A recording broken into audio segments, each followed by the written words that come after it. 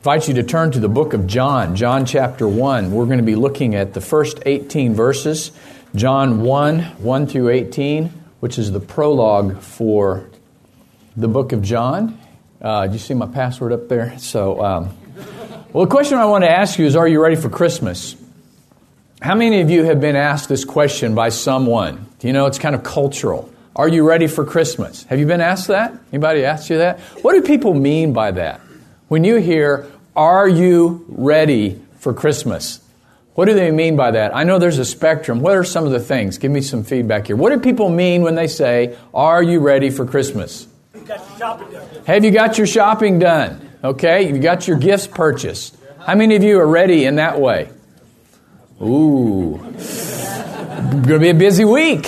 Yeah. Okay, how else can we use that? Are you ready for Christmas? Do you have the house decorated, Nan? Do you have your lights up? Do you have... you do. Okay, Nan's shaking her head, yes. She's got her lights up. That's my wife's love language. I learned about our second or third year in marriage is Christmas lights. And so we get ready for Christmas in that way. How else can it be used? Are you ready for Christmas? Your frame of mind. Yeah, a frame of mind. What do we mean by that, a frame of mind? Yeah, receptive, as Carl and Shelby did Advent. Have we prepared our mind and our hearts for this season? Do you find that's kind of challenging? Do you find it's, of all the time of the year, when things should be the simplest, as in Jesus born in a manger was very basic and simple and earthy, do you find that, like me, you struggle with getting ready for Christmas because of all the busyness and cards you got to send out? They're great things, but aren't any of you just a little bit weary and tired trying to get ready for Christmas? What if, in the time we have this morning, what if we ask God just to still our hearts and really get us ready for the wonder of this day, of Christmas, and the simplicity and the joy and the gratitude, and that God would just, this morning, prepare us for Christ's birth, Christ's coming to this earth. Are you ready for Christmas? Well, in our shopping, my wife found a Christmas card that can help us along this way. It's the top 10 politically correct Christmas carols. Number 10, Oh Holiday Tree. Who knows what that's supposed to be? Oh Christmas Tree. That was an easy one. Number 9, Have Yourself a Merry Little Day of Winter. What's that supposed to be? Have yourself a merry little Christmas. Number 8, Frosty the Snow Person. Which is supposed to be, kids, Frosty the... It's okay to say man in here. Frosty the Snowman. Number 7, chestnuts roasting on a safely contained, continuously monitored, eco-friendly, non-toxic outdoor fire for which you do have a permit. How about that one? What's that supposed to be? Chestnuts roasting on an open... Yeah. Number 6, higher power, rest ye merry gentle persons. What's that supposed to be? God rest ye merry gentle men. Number 5, Grandma allegedly got run over by an unidentified non-human perpetrator. I apologize, grandmothers in here.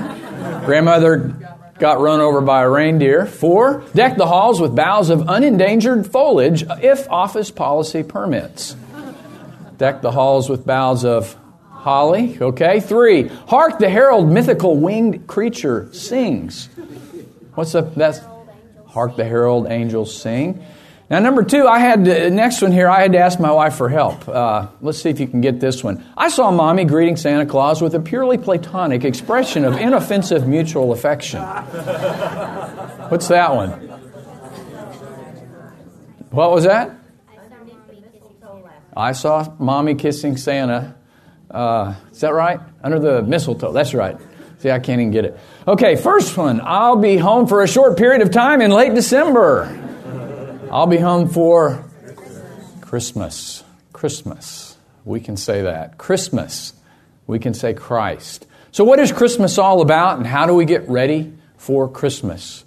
In John's Gospel, this was his purpose, is to proclaim to the world that Jesus Christ came and lived and died for you and me. And in the summary of his book, really the prologue in the first 18 verses, I think this is the key verse. And it gives us clarity as we ask this question, are we ready for Christmas? And the Word became flesh and dwelt among us.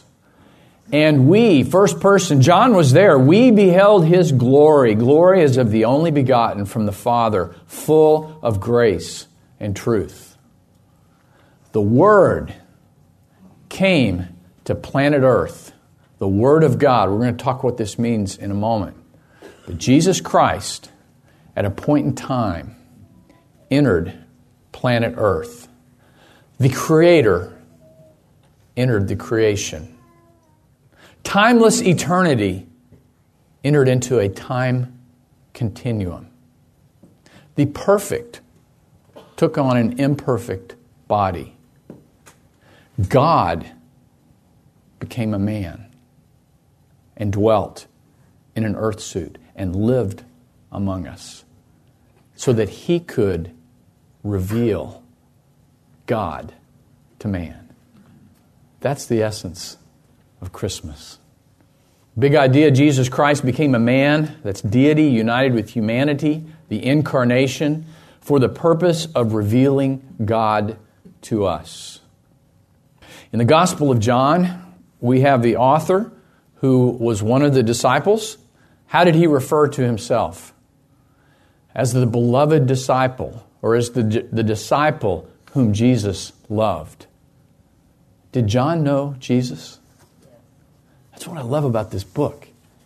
He's writing from his own experience. John knew Jesus. And in this book, you have the synoptics of Matthew, Mark, and Luke, and then you have John. John writing from his own personal experience. This was the man who laid on the bosom of Jesus in the upper room when they had their first communion together. And when Jesus said, "A new commandment I give to you, that you love one another. And the world is to know that you're my disciples by your love for one another." This is the man that saw Jesus walk on the water, perform miracles. He was there. He was there when Jesus died. He was there when Jesus was crucified. He was there when Jesus was resurrected. John knew Jesus. He experienced a relationship with Jesus. You have the 70 disciples, you have the 12, you have the 3, James, John, and Peter. And John, the beloved disciple, knew Jesus. That's why I love this book. That's why I love reading at this time of year about who John says Jesus was and is today. He probably wrote this late. I think there's some debate as to when John wrote the Gospel of John. I think he wrote this as an old man. Church historians tell us that when Jesus called John to follow him and be his disciple, John may have been in his late teens or early 20s. He was a young man. So he's writing this now as an old man, maybe 80, 90 years old, looking back and reminiscing on the life of Christ and His relationship with the Savior.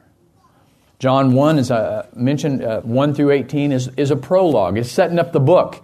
And he's laying out some themes that will reoccur over and over as we go through the entire Gospel. Who's it written to? Let me ask it this way. Who is Matthew written to? Matthew was written to the Jews. Mark was written to Rome and Jews and Gentiles. Luke was written to Gentiles. John was written to everyone. For God so loved who? The world. For God so loved the world. He is proclaiming the reality and the truth of who Jesus Christ is to the world, so that the world might believe, might trust, might place their faith in Him, in Christ, and receive forgiveness of their sins and receive eternal life. That's John's purpose. That's why he's writing it. The end of his gospel. He says, "But these things have been written that you may believe that Jesus is the Christ, the Son of God, and that by believing you may have life, eternal life, in His name." That's why he wrote the book. And this word believe occurs 98 times. It's probably the key word in the Gospel of John. 98 times, and it's always in an active verbal sense. There's no nouns. It's pistuo, that we might believe, that we might take action on who the person of Christ is and believe in Him. And that by believing, and by placing our faith in, by trusting, that our sins are forgiven and we have eternal life and we are adopted into His family. And we have eternal security that He will never leave us or forsake us. By believing, we have eternal life in His name, in the name of Jesus, because He's the one that conquered death. He's the one that defeated sin. He is the Son of God. So who is Jesus Christ? Looking at John chapter 1, we're going to see first of all that Jesus Christ is eternal.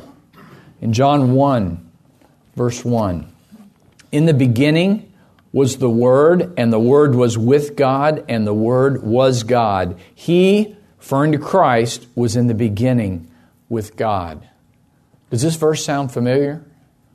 Sound like Genesis? In the beginning, God created the heavens and the earth. I think John is doing that. He's taking us back to a very basic concept of a beginning. And in the beginning was the Word, the Logos, and the Word was with God. There was a relationship between God the Father and God the Son. The Word was with God. And the Word was God. The Word, Jesus, was and is God. He was not a God, as the Jehovah's Witness. They came by our house this week, knocking on the door, wanting to tell us that He was a God, that He was a created being. No, Jesus He is God. And John is making that very clear by his Greek usage here, that in the beginning, Jesus existed, and the Word was in relationship with God the Father, and the Word was God. He was in the beginning with God. And down at the end of verse 15, we also read, it says, "And John the Baptist says, 'He who comes after me has a higher rank than I, for He existed before me.'" So Jesus Christ is eternal. A literal translation of this verse is, when the beginning began, the Word was already there.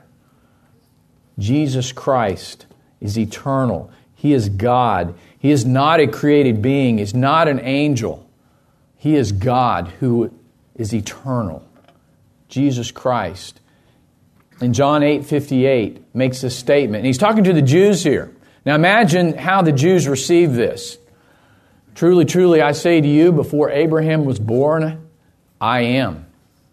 He's referring back to the word that was translated Yahweh, the I am that I am, that Moses saw in the burning bush when he said, "Who will I say has sent me to lead the people out of Egypt?"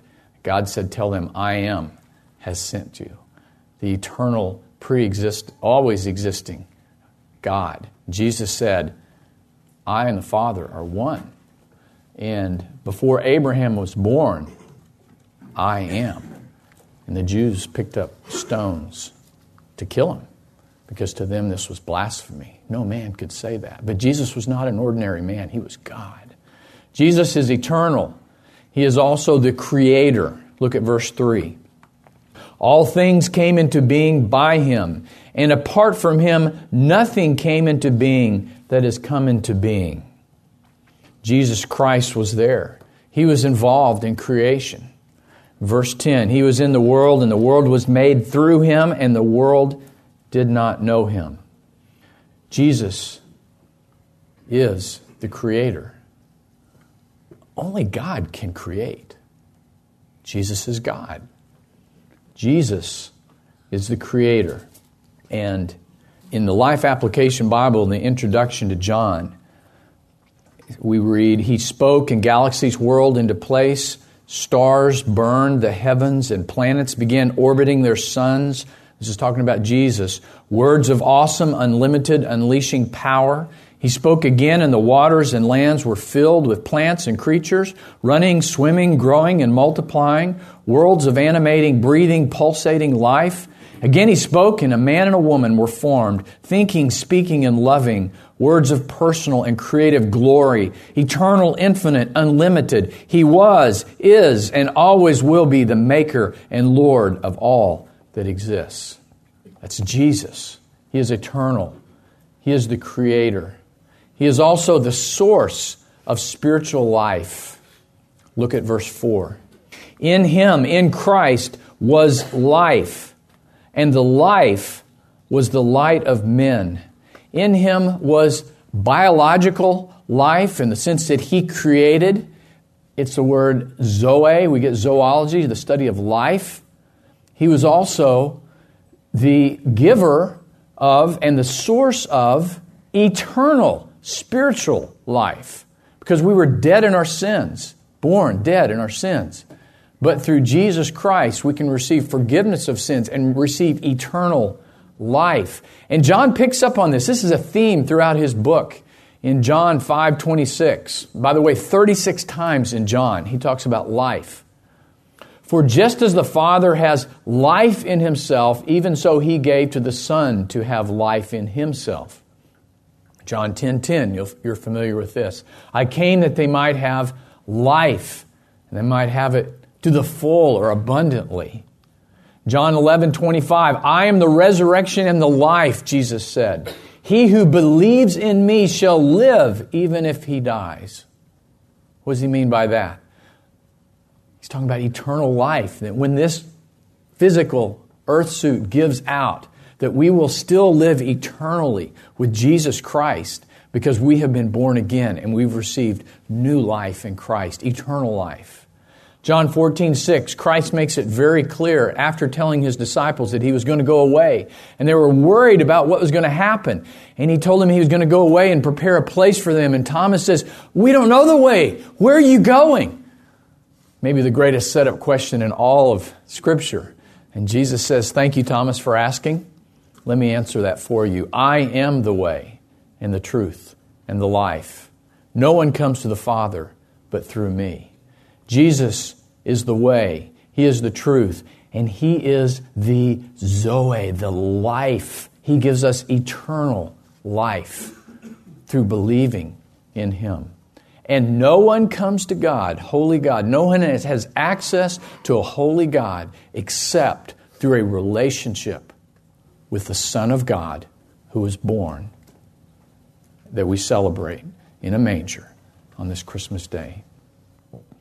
One more, 1 John, stepping out of John here, but John also wrote 1st, 2nd, and 3rd John. And in 1 John 5, same author writes, and the witness is this, that God has given us eternal life. And it doesn't get any plainer than this. And this life is in His Son.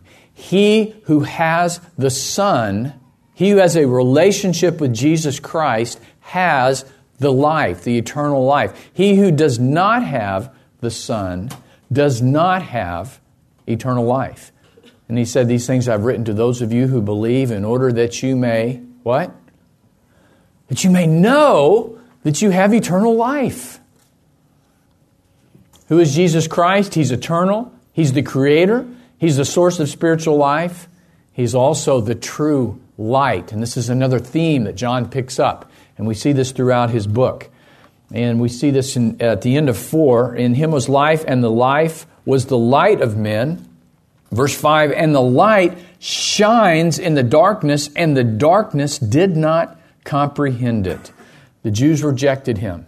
The darkness did not receive Him in general. Verse 6, there came a man sent from God whose name was John. This is not John the Apostle. This is John the Baptist.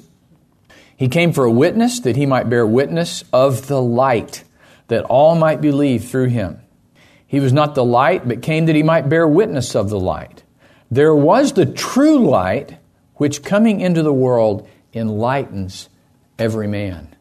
We read John 3:16, for God so loved the world that he gave his one and only Son, that whoever believes in him should not perish, but have eternal life. And we keep reading, for God did not send the Son into the world to judge the world, but that the world should be saved through him. He who believes in him is not judged, but he who does not believe has been judged already, because he has not believed in the name of the only begotten Son of God. And this is the judgment, that the light is come into the world, and men love the darkness rather than the light, for their deeds were evil. So in John's book, he pictures this contrast between darkness and sin and separation from God and light and the purity and the holiness and the glory that Jesus Christ brought into the world. Have any of you ever been someplace that's perfectly, completely dark, totally black? I remember as a kid, my grandfather took us to Silver Dollar City, and we went down into Marvel Cave. And in Marvel Cave, have any of y'all been to Silver Dollar City? Okay. Well, we go down into the bowels of this cave, and you go out into this tunnel, and then do you know what the guide does? He turns off all the lights. And now, you go outside and it's night, and even when there's not a full moon, there's still some little bit of light you can see, right? But he turned off the lights, and it was inky blackness. It was scary, and we were grabbing onto somebody next to us, and it was black. It was dark. And then he flicked on this little pin light, just flipped it on. And all of a sudden, this little cavern we're in just lit up, because the light overcomes darkness. And that's what Jesus has done. He came and he lived a life, and he is the light of the world that overcomes the darkness and the brokenness of humanity. Jesus is the light of the world. He is the true light. Jesus is also our Savior. Look down in verse 12. Pick up in verse 10. He was in the world. The people that saw him, and the world was made through him, and the world did not know him. He came to his own. He came to the Jews. He came to Israel.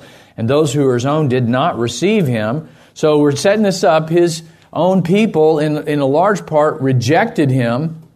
But, verse 12, in contrast, but as many as received him, by that, it's kind of the flip side of faith, meaning trusted in him and received his free gift of eternal life. As many as received him, to them he gave the right or the authority to become children of God and part of God's family, and to be born again, and to be adopted, and to be justified and declared righteous, to become children of God, even to those who, and here this key word is, believe in his name.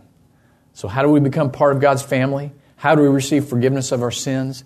How do we know with 100% certainty that we're going to heaven and we'll spend eternity with God?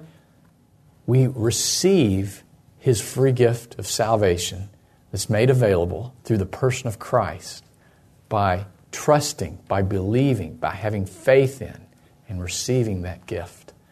And then he breathes life into us, and we're born again, and we become one of his very own. He becomes our Savior and saves us from being separated from God and being judged and having the payment, the penalty of our sin fall on us. He is our Savior. Verse 13, who were born not of, and this was what happens, we were born, those who believe in his name were born not of blood, not of the will of the flesh, nor of the will of man, but of God. We're born again. Who is Jesus Christ? He's our Savior. He's God in an earth suit. Verse 14, and the Word became flesh and dwelt among us, and we beheld his glory.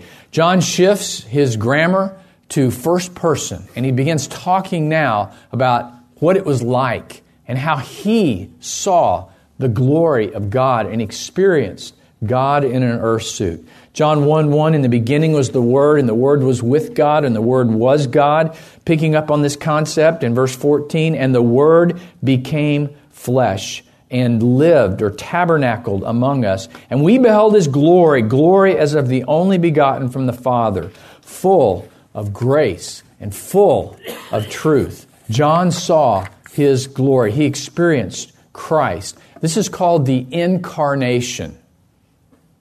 The incarnation. It's not a flower you put on your lapel. It's not a dry milk product. The incarnation is when God becomes man. 100% God, 100% man. Incarnate is Latin for in the flesh, Christ in a body. The incarnation is the union of God and man in the person of Jesus Christ. God didn't just appear like a man, He became one. The incarnation. 100% God, 100% man. Deity and humanity united. God in an earth suit. The Word became flesh. The Word is a Greek concept, the logos. It is used by Plato and other philosophers to express the central principle of the universe, the Spirit that was over all the world, the ultimate reason that controlled things. And so what John is saying, and he melds this Greek concept and the Hebrew concept together, he's saying this concept is Jesus, and that Jesus Christ was in the beginning. He was with God, and He is God. And the Hebrew self-assertion of the divine personality from Psalm 33:6. By the word of the Lord were the heavens made, their starry host by the breath of His mouth. And this is the creative power of God, and He expressed it through His Son. And again, John unites these concepts by using the Word, and the Word, the Logos. The Word became flesh, became carne. You ever have chili con carne? Chili with meat? Okay? The Word became flesh and dwelt among us. Tabernacled is the word. Pitched His tent among us and lived at a real point in time with us, among us, or could be translated in us as we receive salvation. And we, John said, have seen His glory. First person plural. John was there. John saw the glory of Jesus Christ and how He lived His life and His miracles and had a relationship with Him. And he says, we have seen, we have experienced His glory, the set-apart whiteness of the nature of God expressed through His Son, Jesus. Glory as of the unique, the only begotten, in other words, the one and only. There was only one God from the Father, and He's full of grace and truth. So Jesus is God in an earth suit. Hark the herald angels sing. I love the second verse. Listen to how John Wesley expresses this concept of Almighty God becoming a man. Christ the highest heaven adored, Christ the everlasting Lord. Late in time behold Him come, offspring of the Virgin's womb. Veiled in flesh the Godhead see. Hail the incarnate deity. Pleased as man with men to dwell, Jesus, our Emmanuel, Jesus, from Yeshua, one who saved. Jesus, our Emmanuel, Emmanuel, God with us. So hark the herald angels sing, glory to the newborn King. Praise God. God became a man to reveal Himself to us. C.S. Lewis writes that the first Christmas, the Son of God became the Son of Man, that sons of men might become sons of God. It's a great way to sum up John 1:14. Who is Jesus Christ? He's our Savior. He's God in an earth suit. He also explained and is continuing to explain. He is explaining God. Verse 18, no man has seen God at any time. The only begotten God, who is in the bosom of the Father, He, referring to Jesus, has explained Him. Jesus explained God. It's the Greek word exegete. When we exegete a passage of Scripture, what are we doing? We're explaining the details. We're narrating the truths of what is happening in the text. And Jesus explained God. He revealed God, divine revelation, so that we can know and enter into a relationship with a holy God. Jesus explained God. This is from a Christmas card. There are many men who would be God, but only one God who would be man, and that's the person, Jesus Christ. So who did Jesus claim to be in John's Gospel? The 7 I Ams. Jesus, from His own words, said, I am, first of all, the bread of life. Jesus said to them, I am the bread of life. He who comes to me shall not hunger, and he who believes in me shall never thirst.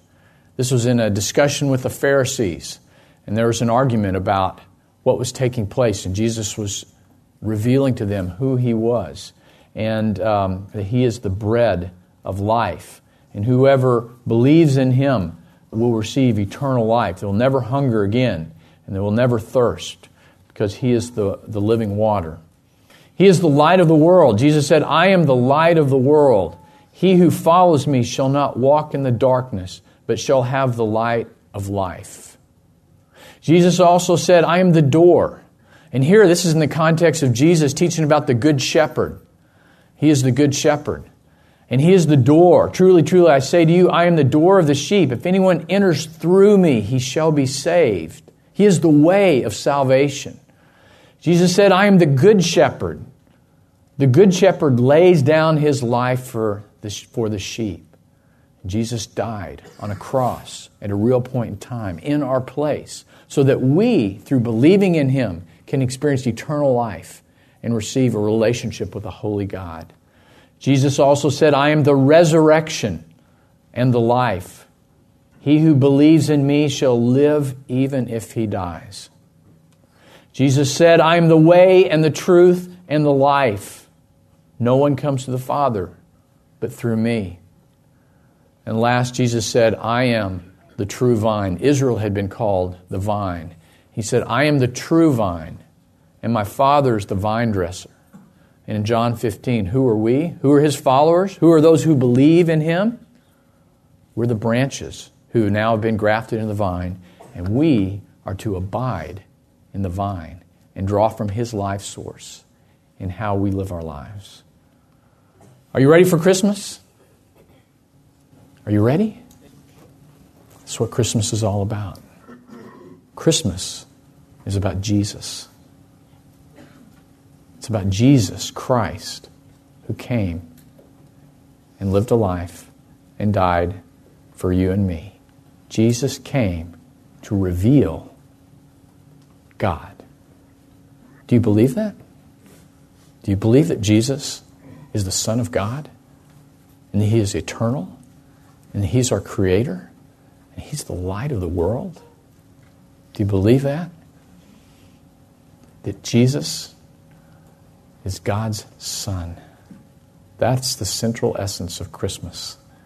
And that He came for you and me. Came for the world, but to individualize it, He came for me and you, so that my sins can be forgiven and I can know God through Him. I love Eugene Peterson, how he writes this in the message. The Word became flesh and blood and moved into the neighborhood.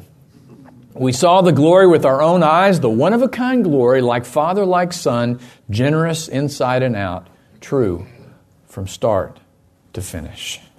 Ross, would you come up? Father, we love You. We thank You for an opportunity to gather together and to be reminded from Your Word of the reality of Jesus Christ and who He is.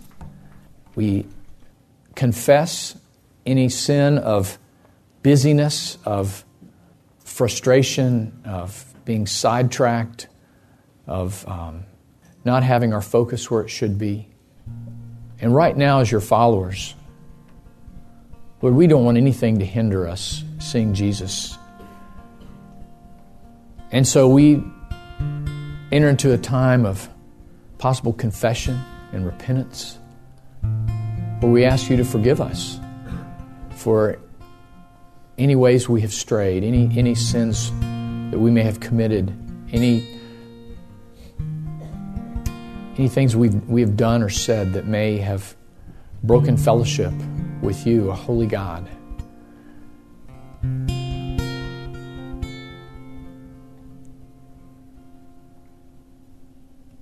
We ask, Father, that over the course of this week, as we interact with family and friends who do not know you, let us, as you instruct us to be, you are the light of the world, but you tell us we're to be lights of the world. You are the light. We're to be lights. Lord, we pray for opportunities to share your love with those around us, neighbors, family members, friends.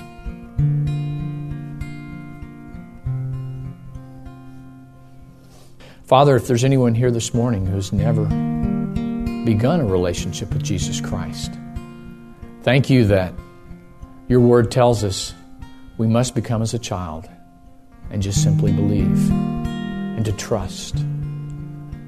Lord, I pray that as we close right now in the quietness of their heart, that they will believe Jesus and what we've talked about this morning, that you are the Son of God and that you are the way, the truth, and the life. And that through believing, they can receive forgiveness of their sins, eternity secured, and relationship with a holy God. We love you, and now as a family, your church, we want to proclaim the joy that's in our heart from the reality of knowing that we are yours. We pray this in Christ's name. Amen. We stand. Joy to the world, the Lord is